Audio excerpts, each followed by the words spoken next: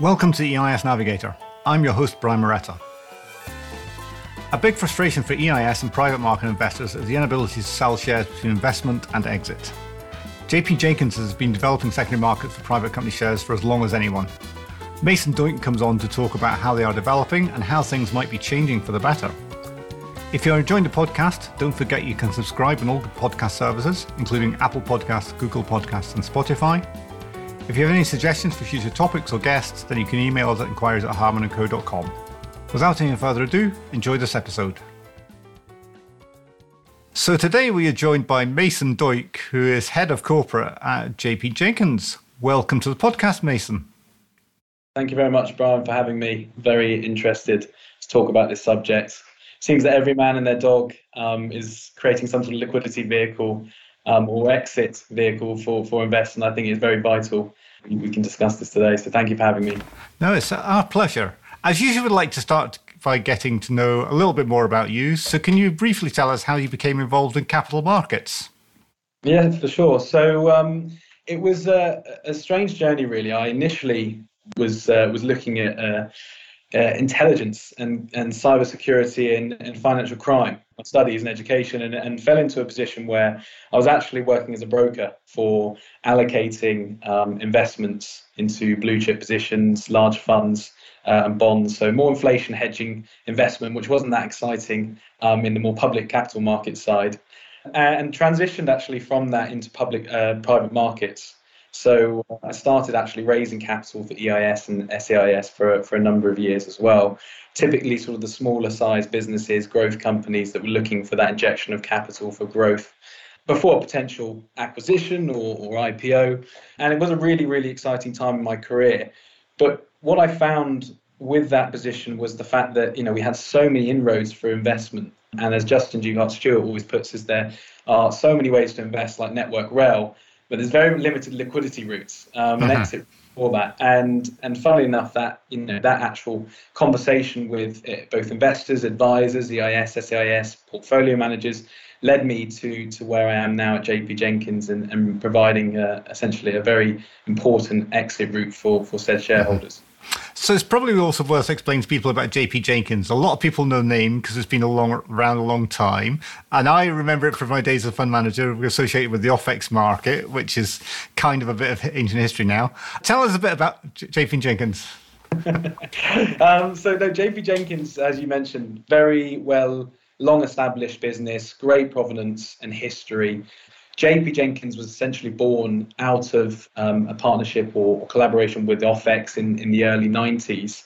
The OFX market was then sourced from the unlisted securities market, and it was really a way in which companies that were unquoted, but a way in which they could access liquidity or a trading facility whilst looking through towards that growth, maybe even raising capital.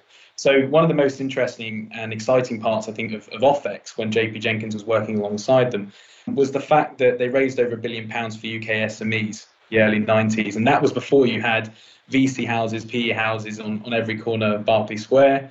And of course, naturally, in the later 2000s, you had then the EIS, SEIS and VCTs coming through as well. So JP Jenkins was born out of the OFX, or a spin out essentially of OFX, the same founders that were two of the core leading founders of OFX, which is now the Aquis, went through a number of name changes, one of the junior markets in the UK, but also they were two core leaders in the founding and management of AIM initially when that launched as well. So essentially JP Jenkins and OFX were sort of pioneers of the UK junior market, so to speak, and public markets in the UK infrastructure. JP Jenkins at his early beginnings was really a facility for a lot of sporting companies. So we had Arsenal, Liverpool, Man City, pretty much nearly every football club you can think of, bar Tottenham, unfortunately, which are with our competitors. But and it really was in which that a lot of we found a lot of fans, a lot of shareholdings were spread across a very diverse number of investors and individuals, and they really wanted a way in which they could access some liquidity, maybe have a token of a position in the club that they love. Naturally, over the period of the last sort of 2 decades, we've seen those clubs have been taken private by oligarchs and US family offices, and that sort of transition has changed with football clubs specifically in their shareholding. But we then moved on and we had a very nice spell of really good, well-known companies with both Offex and JP Jenkins working with the likes of Weetabix, NCP National Car Parks, Adnams Brewery, and some very well-known British brands that went on to list onto a public market within the years to follow. Where we are now really is that there is a huge need for liquidity as always. You've seen huge amounts of capital pumped into EIS, SEIS. I think in EIS alone there's around 27 billion in about 35,000 companies since 2014. And there's a very small liquidity rate. Naturally, those investors understand that there's a longevity investment sort of proposition here. They know they're getting their tax release, but also we understand that circumstances change. We have lots of investors contacting us saying, I need to access some liquidity for my daughter's education. I need to fund maybe a wedding. I need to put down a house deposit. And of course, these circumstances change, the liquidity requirements change, and the agendas change, or expectations for these companies then to address those. So now really we're in a position where in quite exciting time for JP Jenkins. Not only are we looking at companies like the old traditional, old economy businesses that are looking to IPO and list and utilize the platform as a sort of interim marketplace, so to speak, in sort of inverted commas, but also a way in which we can speak to earlier stage businesses, scale-ups, startups that are looking at those exit opportunities, looking at a potential IPO and saying, well, let's actually start to be more proactive than reactive, because the issue we find naturally is that these companies only come to us when there is an issue, when there's a shareholder knocking at the door asking for liquidity, when there's a non-exec director saying, well, where's the business going, and are we going to be acquired? Is there going to be an IPO? Is there going to be an MBO? And to manage those expectations, we say to these companies, well, actually be reactive in that approach and utilize a platform like us to benefit. Okay, so there's a lot in there. We won't really want to dig into the secondary markets here today, because It's an area that, as you say, is increasingly becoming an issue. There's a lot more money in private investments than there probably ever has been, unless you count pre-stock exchange days, I suspect, back in the 15th century or whatever. So we're going to talk about secondary transactions. Perhaps just be clear, what do we mean by a secondary transaction? So there's always sometimes a confusion with secondary transactions, because naturally on a public market, if you're doing transactions once they have listed, they can be classified as a secondary transaction, so to speak. But what we're talking about here is really secondary transactions, or as classified within JP Jenkins, it's a matched bargain trade, essentially. And what that means is it's pre-existing shareholders that hold shares within a private, unquoted company, trading or placing an order to sell those shares to a new investor.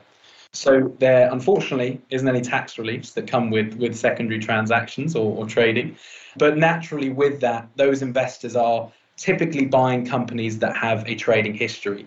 So there's not the risk that they're a very early stage investment, typically. It's more that they are a long-established private trading facility, a private trading company with hopefully a well-known track record and successful sort of revenue-generating business that those investors are getting involved with. Mm-hmm. And you kind of indicated the reasons why investors might want sort of secondary transactions, in that they've often gone into these investments thinking that they are going to be long-term investments, but typically either circumstances change or occasionally their expectations aren't quite being met, in terms of they thought they might get out in 5 years and it's taking longer than they expected or whatever. What is the real challenge here in terms of, if an investor wants to exit, why is it hard for him to exit? I think the biggest answer, to be completely honest with you, Brian, for that question is naturally always liquidity. So, we have seen a huge development in the junior markets with Aquis, being sort of rebranded and launched as of sort of last 2 years or so, 3 years. And also, some real developments from the LSE and the AIM, which we, are looking to work with quite closely moving forward. But there is always naturally that issue with lower market capitalized businesses that haven't got a very strong or successful trading history as such. And it just becomes down to the issue that on the public markets, at least with the junior markets in the UK, major funds are either reluctant or actually can't trade in those positions because naturally the issues that had with the Woodford scandal, you have to be able to have liquidity within a period of a set small amount of time. So that already mitigates the liquidity for those junior markets. Given the fact that we're essentially a private, unquoted matched bargain trading facility, there is even, more sort of a limit on, so to speak, on the liquidity. That's not to say that we see no liquidity whatsoever. There's, some very, very strong, successful companies, to name a few, that we've seen that do, nearly a couple £100,000 worth every week at least of trading, which is quite significant for a private company. But I think, as you mentioned, the hardest thing for any investor, particularly on unquoted private companies, is the access of liquidity. We know that, as you said, lots of investors have the change in circumstances. We also know that when speaking to angel syndicates predominantly, angel investors say to us all the time, Christ, if we could have a way in which we could manage our portfolio a bit more efficiently, we could potentially take profits, we could potentially in the positions that are actually doing incredibly well and they've seen a significant growth, they could take their money off the table and keep the remaining equity within the business. Then it's essentially a de-risk investment. So in those very positive and acceptable viewpoints, this can work incredibly well, but it's managing that expectation efficiently. And as I said, liquidity is the issue and the biggest challenge here, which we're all addressing. And when you do find buyers, what sort of people or organizations are typically the buyers of these shares?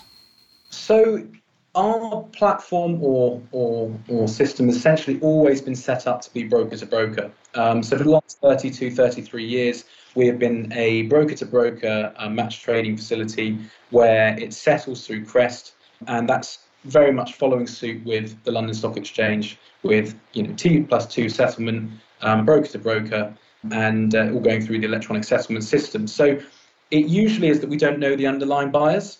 Within the secondary market, typically within our other providers of the same sort of service, there is typically not a very clear understanding of the underlying buyers, naturally just because they've come through the brokers.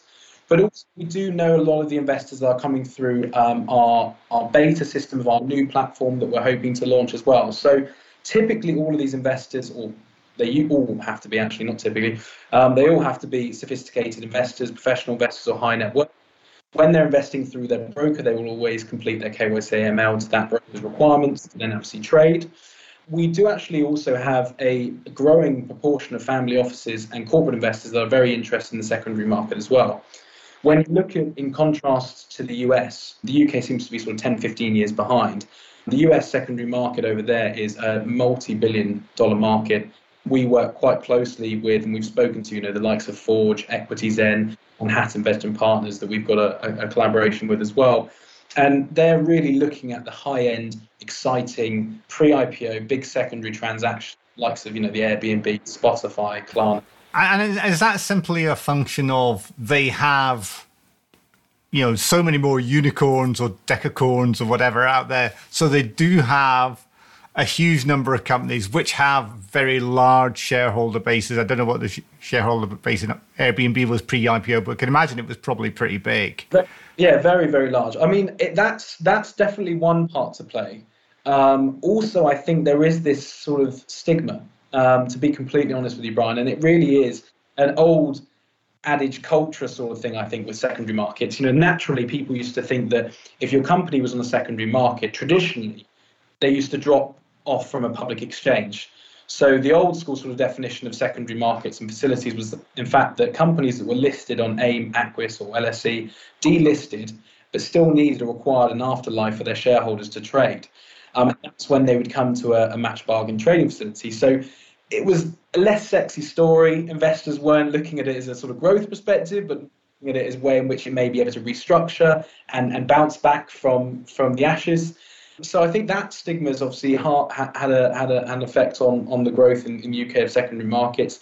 Also, as you said, essentially the growth of those businesses and the involvement as well. But I think realistically, when you look at secondary markets now in the UK, there is a huge drive towards this, and I think we've started to realise that, especially with the LSE launching Flow and their initiational program with them. Also, so what's Flow? I don't know what that is. I'll be completely honest with you, Brian. I don't know a huge amount about Flow. It's especially a SaaS product or a service or software service that the LSE are looking at working with to provide access to private markets, private capital, and potentially fundraising activity, I believe. But forgive me if I'm wrong. And they launched or made an announcement recently in a press release that they were looking at, LSE was looking at private markets more closely, looking at a way in which they can assist these companies prior to a potential IPO. And essentially, I think realistically, it's building that sort of feed the ground for them to be able to have those companies that are seamlessly transitioned onto a public market, sort of where we see ourselves fitting. And also, I think you look at angel syndicates, you look at EIS, SEIS funds, you look at big major fund players in the UK that have private portfolios, even the brokers that typically were always public market focused, capital markets focused, are now creating unquoted divisions. And that is exactly what you said at the start of the call, because there's so much money now in private markets. The return on private investment is actually higher and outpacing public market capital as well. And I think that, moving forward, there is going to be an increased demand and focus on liquidity following those investments into private capital. So I think that's where we're going to see the movement, and hopefully we'll be a big part to play in that as pioneers, and then moving on to the end store as well. Yeah. So coming back to America, what else are they doing in America that's kind of different from here? I mean, is it there must be more than just simply a cultural difference. What are they doing to make these things work? I think the real focus is, in the US at least, they are very much heavily focused on big pre-IPO positions, companies, so it's the really exciting, glamorous storyline that is driving their investments in secondary markets. Investors are seeing a way in which they can access a company where they couldn't before, a maybe more suitable valuation, so potentially secondaries maybe at a discount. So if someone says to you, well, we've got some position in SpaceX or Revolut, it's maybe at a slight discount, it may be at a slight premium, but a lot of investors are really struggling at accessing those types of companies. Unless you are a very big VC or a big fund manager that can access that with a very big ticket size. And it really is that in the US, they see these opportunities as a way in which they can actually provide these opportunities to these smaller ticket investors. I think naturally over in the UK, what we're looking at here is we've got, as you said, a lot of, I guess the companies over here are focused more on micro level in comparison to the US. I wouldn't say there's that as a big of a push in secondary markets for big pre-IPO tickets. So we're not seeing the likes of, Revolut or whatever. These guys are not pushing for liquidity. I guess they are in one sense. I think Revolut's got a position on a crowdfunding secondary market, which probably has a significant amount of trading. There are some other companies looking at that. I think realistically, it's when those companies get to a certain size, in Revolut's case specifically, as you said, they've got a lot of funding. They're continuously raising capital. Their cap table is always growing. The shareholder base is always growing. And naturally with that, there is a need for liquidity. So those sort of companies we will see, accessing a secondary market.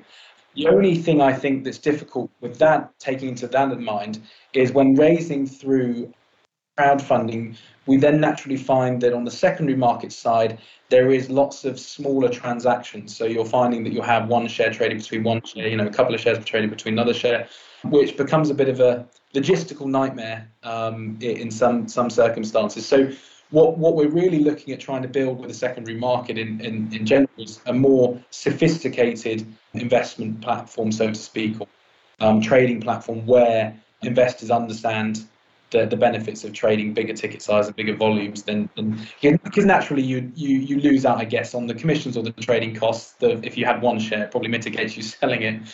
If you wanted to do that through a secondary market. Some of these one shares can be priced at very high values on the private markets. They don't do share splits often the same way that they do in the quoted markets. But exactly. Your point is taken.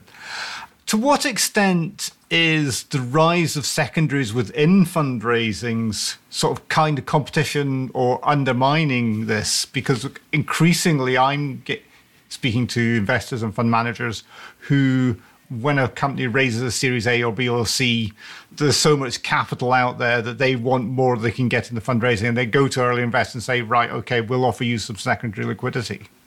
Yeah, yeah. Well, that's what we've been seeing actually, like you said, very recently. There's been quite a lot of deals where they're doing hybrid sort of propositions. So companies, as you mentioned, are maybe doing a 1, 2, 5, 10 million raise, and out of that, they're providing maybe a 2 million secondary position or 3 million, 4 million position. And really, that is a very efficient way of managing those expectations of those shareholders, providing liquidity for those early investors that need some money off the table, but also putting in, the capital required for the business for a primary side as well. So, that's something that we've seen quite often last year, especially with bigger ticket size investors, family offices, corporate investors saying, well, we're happy to put in a portion of primary and secondary. The company benefits from the liquidity and the capital raise, and they also manage the expectations of the shareholders at the same time. So putting a proposition in place like that is actually quite beneficial for the company moving forward. And I think, I completely agree with you that those sort of things, I think, are going to be happening more often as we see liquidity increase within the secondary side. Yeah, and I think it's an issue. So you spoke a lot about the market secondary market being a whole.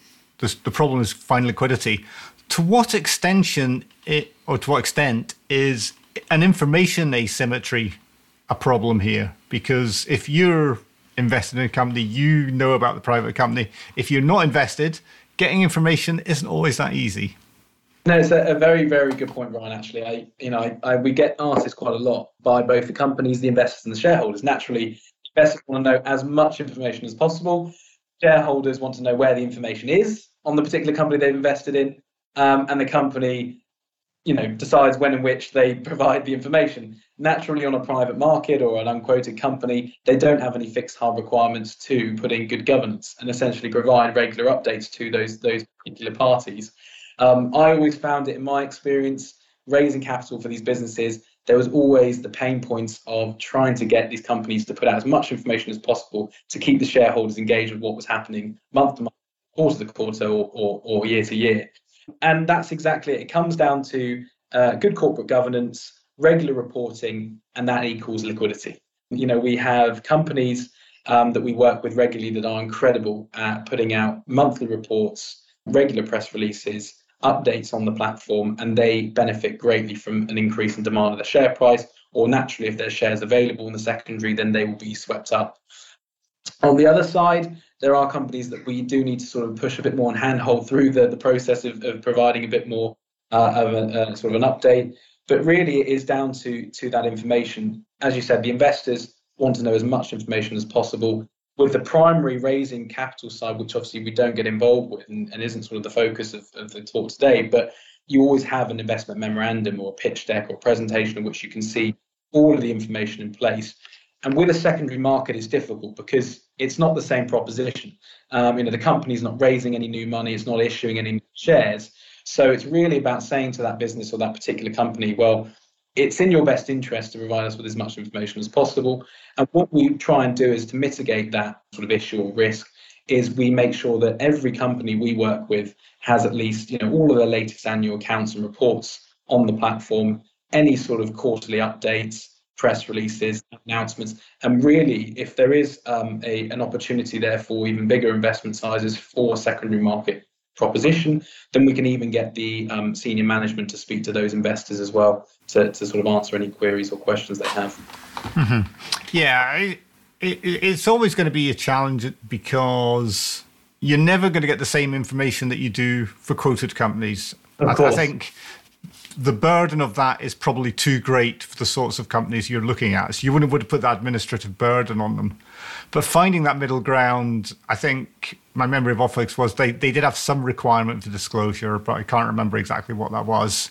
Yeah, I think it's like at least a semi-annual report. A quarterly is preferable. But it's one of those things where you find with public markets in the UK, there's always been that sort of classic article you'll read in the paper week to week or month to month about onerous reporting standards or disclosures or regulations and rules in place that, as you said, sometimes can cause an administrational burden for the company. Naturally, it's incredibly strong and good for the investor because they want to see as much information as possible. So it's finding a middle ground between the two where everyone is happy.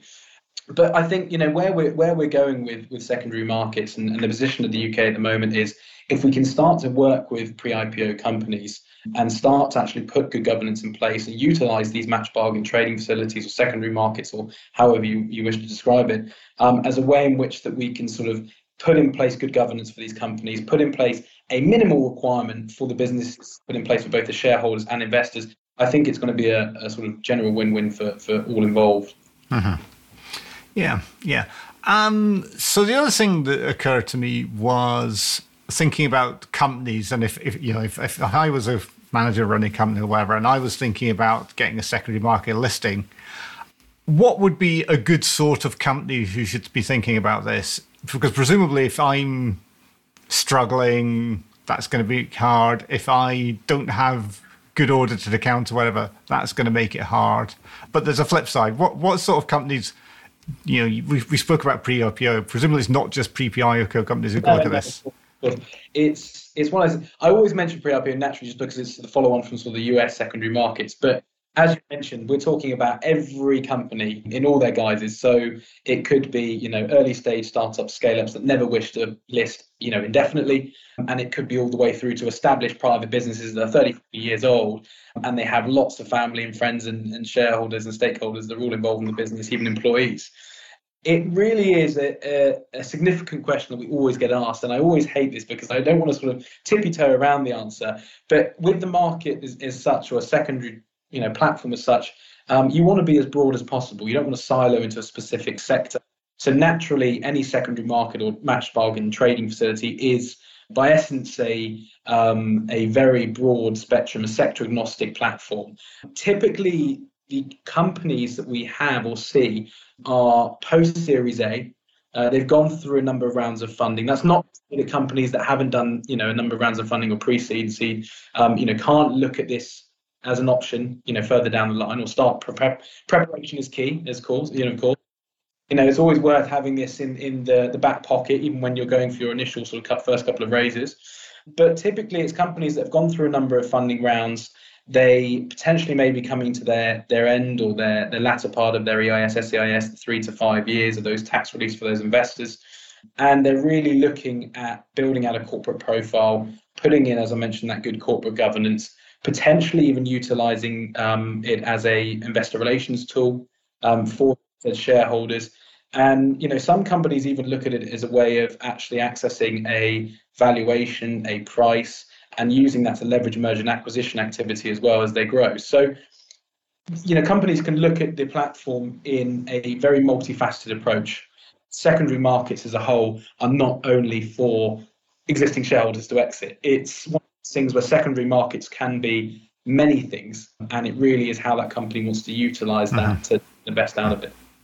And is there any bias in sort of the types of companies? Because instinctively, I always think if you've got more, I know you said people have to be sophisticated, but at the end of the day, it's the more retail end than the professional end.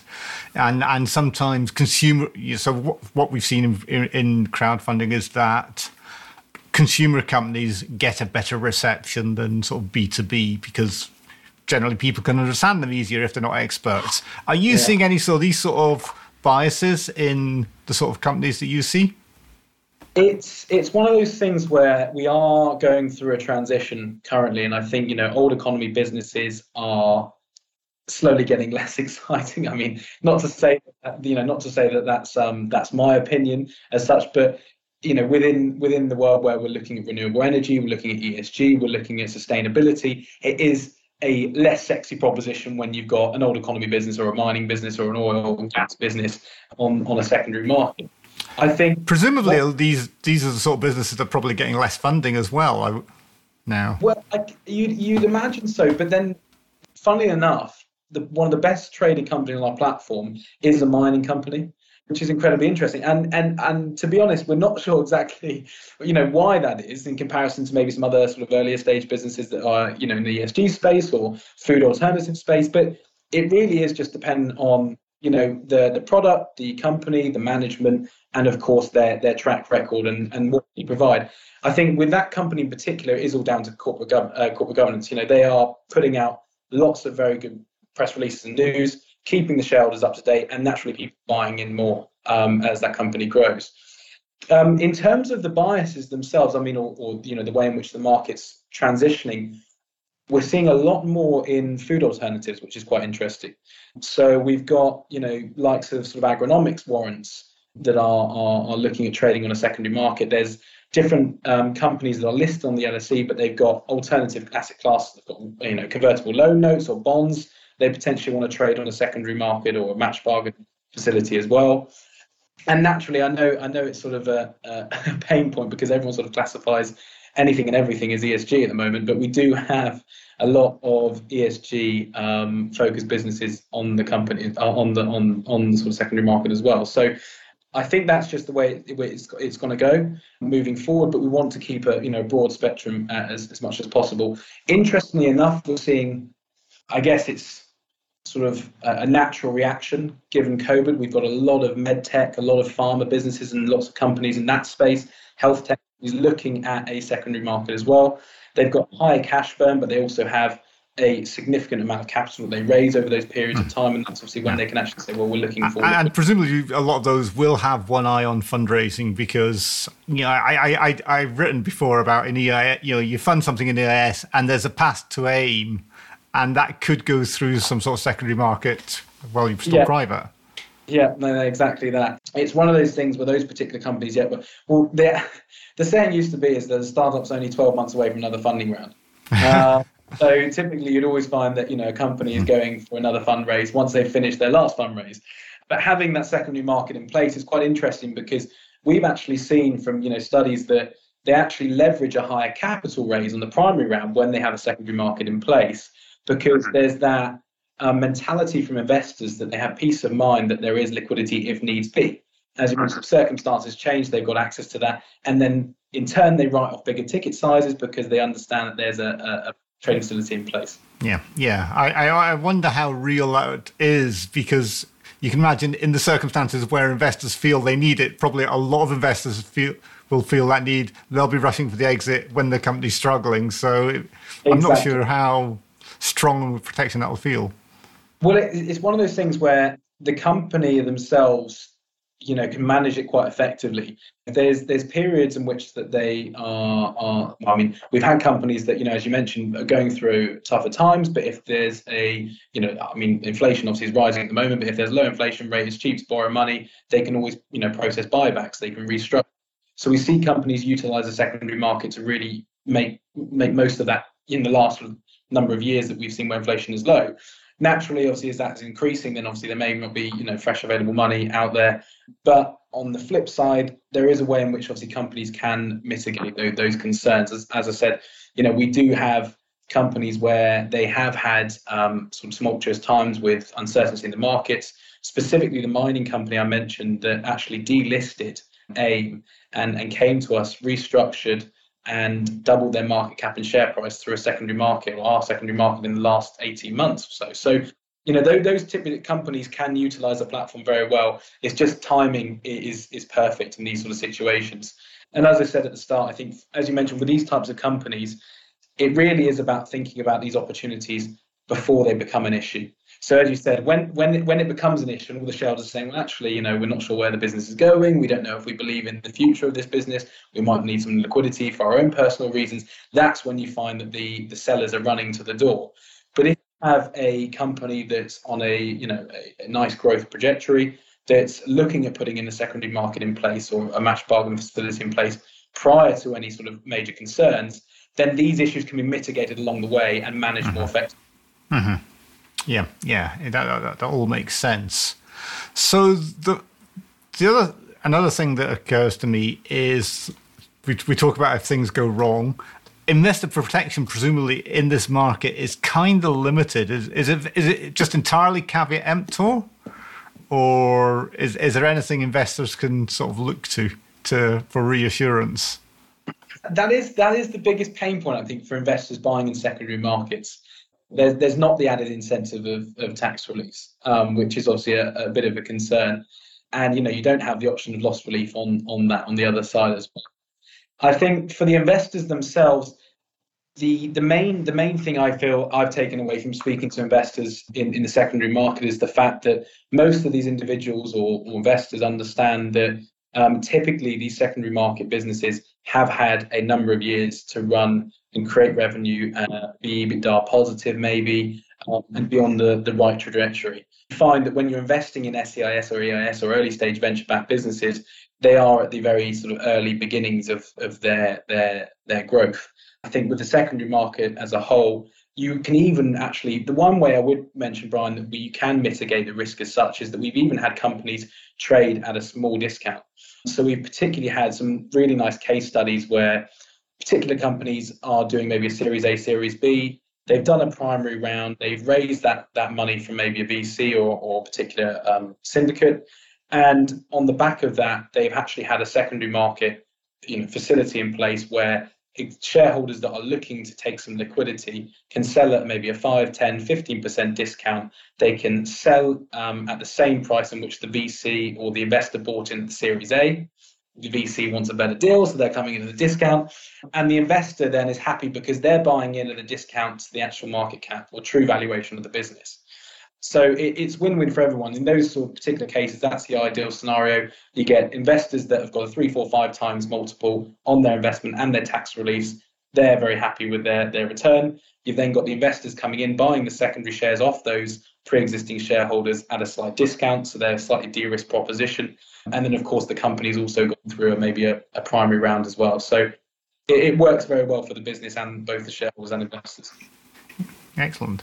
So with one eye on the future, I'm going to start by framing it in the past, and that we've seen a lot of attempts to make secondary markets really work with, I think, charitably mixed success. I know you've got a couple of competitors out there who are doing stuff, and they're in business. I don't think we would call them successes.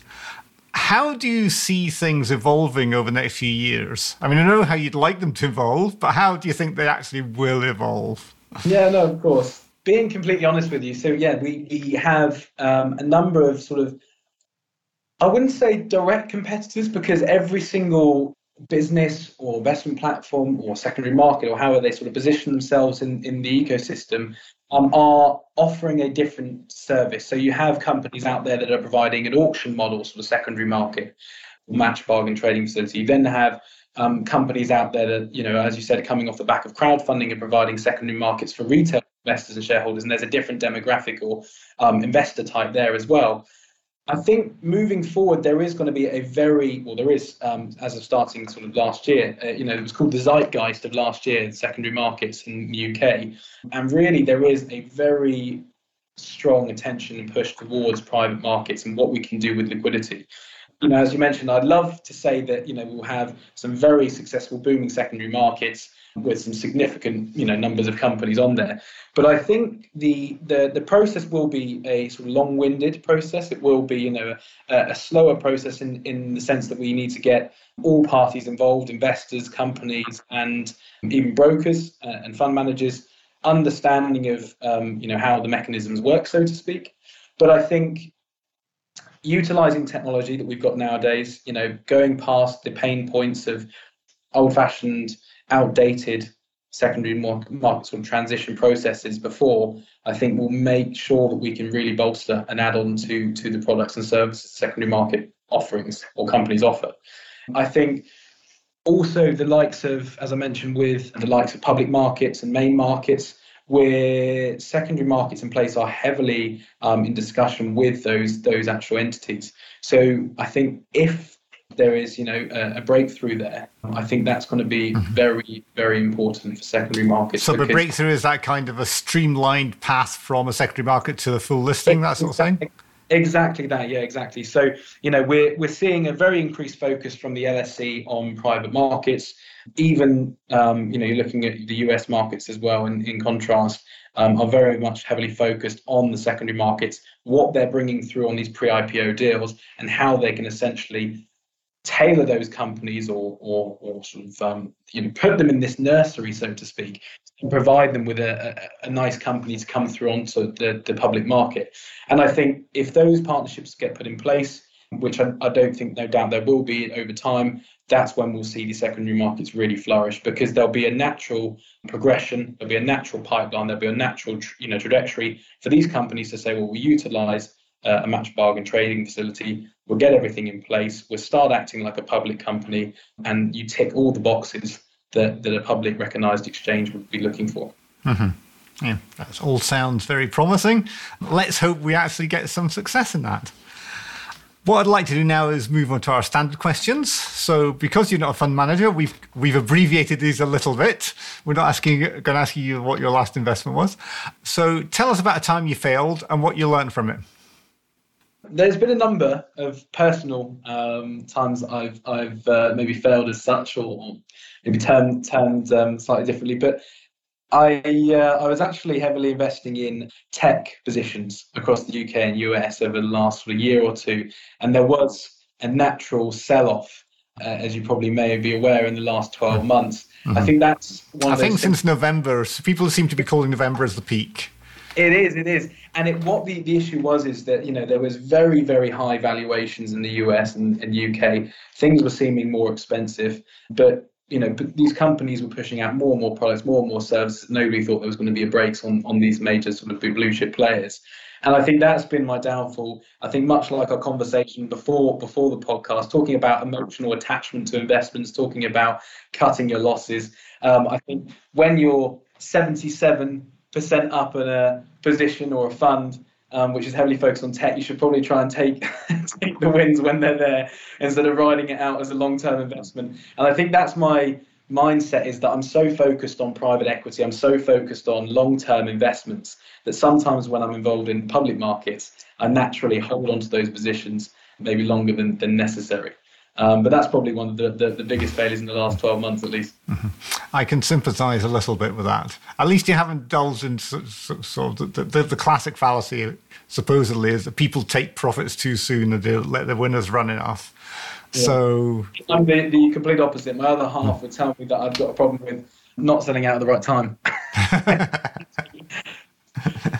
I could toss in another story about that, but it's about a previous employer, so I probably shouldn't. So we've spoken a lot about sort of private markets and what's great. If there's one thing you could change about private markets, what would you change? I think really it's that. I think the main thing is, I know we talked about it quite a lot, but it is that corporate governance, that reporting. It's the information flows between the company and the investors or the shareholders. I know it's getting a lot of noise at the moment, a lot of improvement, especially through companies that are providing PE portfolios, VC portfolios, where they're making sure that their portfolio companies are providing regular information.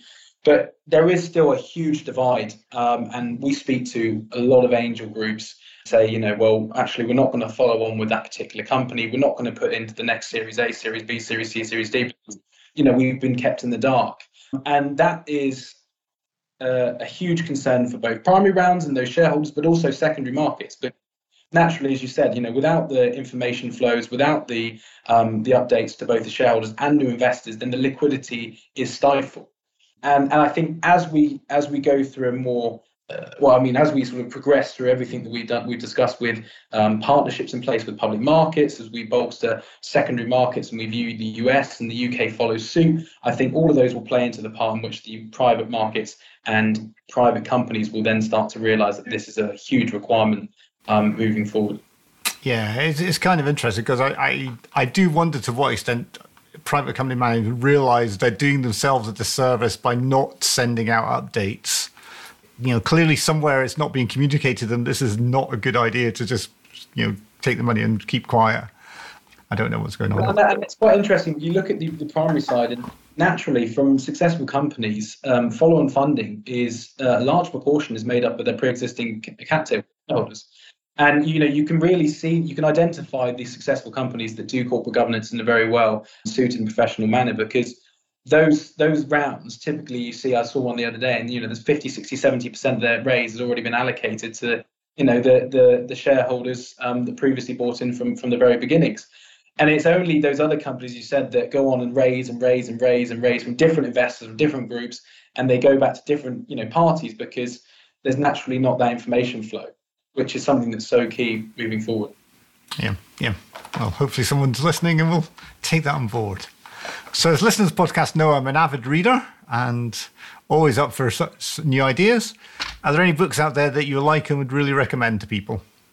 Yeah, I was thinking about this actually recently because I was reading a couple of sort of racy books in derivatives, which probably aren't as exciting as some books you maybe read. But one I'd say is actually a good read that a good contact of mine is David Horn, and I'm sure you may have heard of him. He has written a book called Add Then Multiply, which talks about the challenges of growing a business. And I think from that book itself, if there's any entrepreneurs out there that are looking at starting businesses, if there's any SMEs that are looking at raising capital for founders and managers and advisors, it gives a really simple explanation for the typical types of investors that you can go to speak to, the ways in which you can actually integrate and work with VCs and term sheets, which are very important because they become quite complicated at times. And also, I think he talks quite well about the, as you quite like, Brian, the battle scars and the stories of what he did wrong in his experience of 30 years of managing and running and selling businesses as well. Mm-hmm. Yeah, it's always good to get that candid sort of approach because I think it's very easy to write stories about how, if particularly you've been successful, you get this glorious story of success, and there's things that are little stumbles along the way. But I think getting someone who's really honest is quite rare. Well, that's it. I think complete that point with private markets as a whole.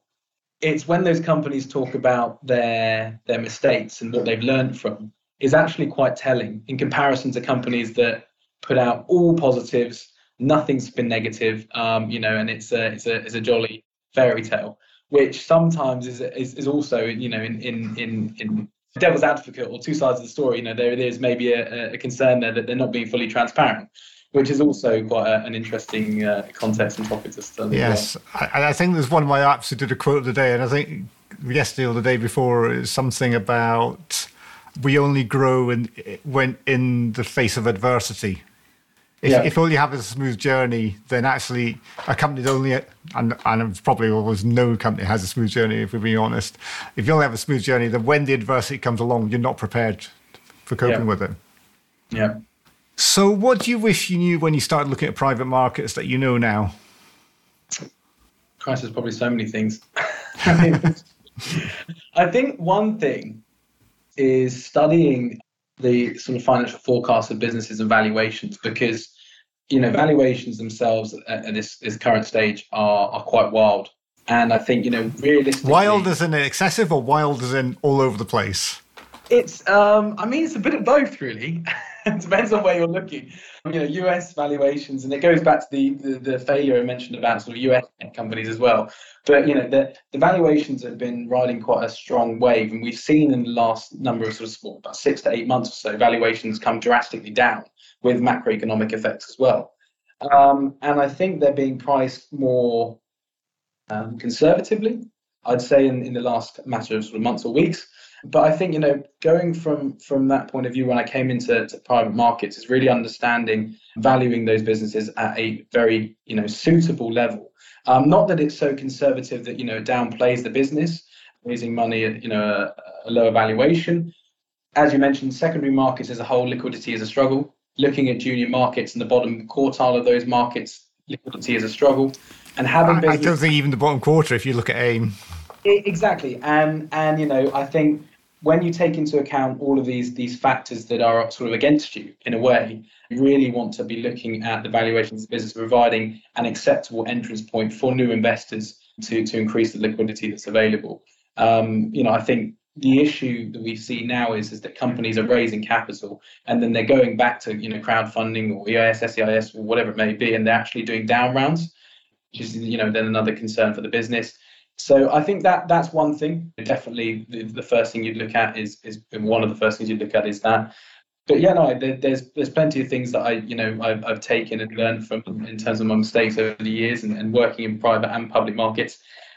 I think one thing that I wish I knew as well is the fact that there is access to a secondary market, because when working in private markets and working within raising for EIS and SEIS, I mean, at least 90% of the companies we spoke to didn't even realize there was a facility in place for this.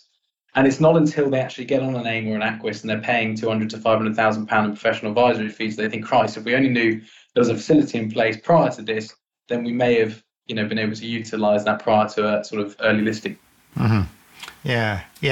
These things are, I think it's success breeds success as well, in terms of, as I say, liquidity has always been a challenge. So that gives people very mixed impressions about the value of doing this.